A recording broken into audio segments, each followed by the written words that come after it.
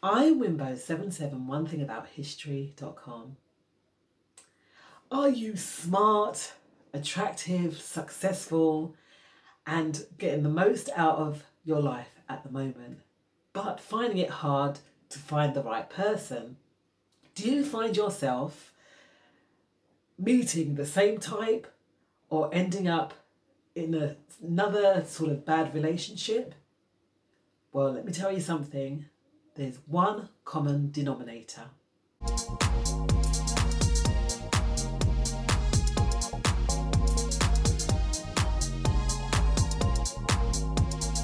If you like this video, please remember to subscribe and click the notification bell. Yes, that's you, that's me.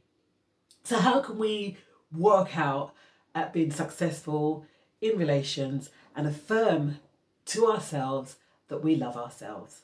Well, first we have to work on loving ourselves. That's the main point of it. So being that common denominator, we work on loving ourselves first.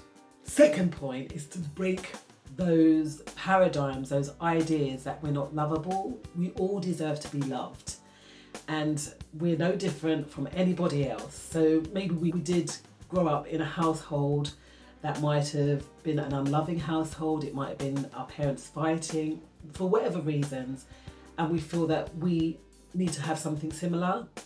Break those unconscious beliefs, paradigms and ideas, and know that we are lovable.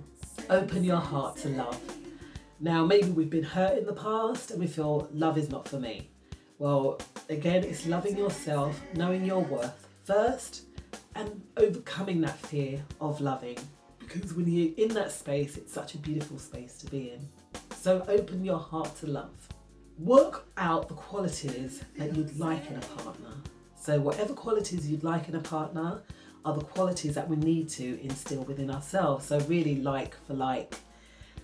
When we want certain things, we might want a tall, dark and handsome person, and they're totally not what we expected.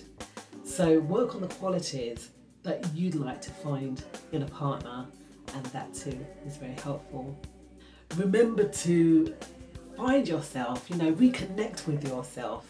Be happy in the skin that you're in. Yes, be happy in the skin that you're in.